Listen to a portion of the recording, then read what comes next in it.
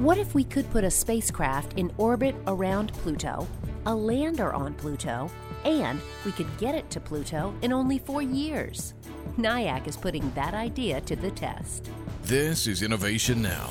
Thanks to one of NASA's Innovative Advanced Concepts, or NIAC, grants, 2 companies are exploring an idea they've been working on for the past 20 years: the possibility of using a direct fusion drive to revolutionize interplanetary travel. Here's Stephanie Thomas from Princeton Satellite Systems to explain the unique engine.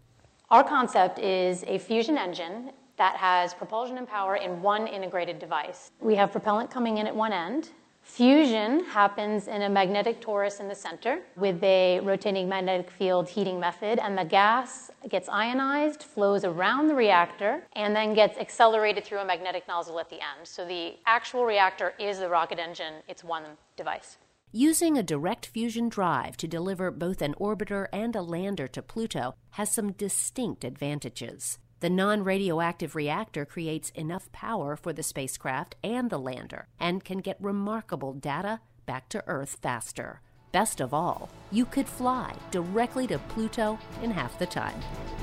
Innovation Now is produced by the National Institute of Aerospace through collaboration with NASA.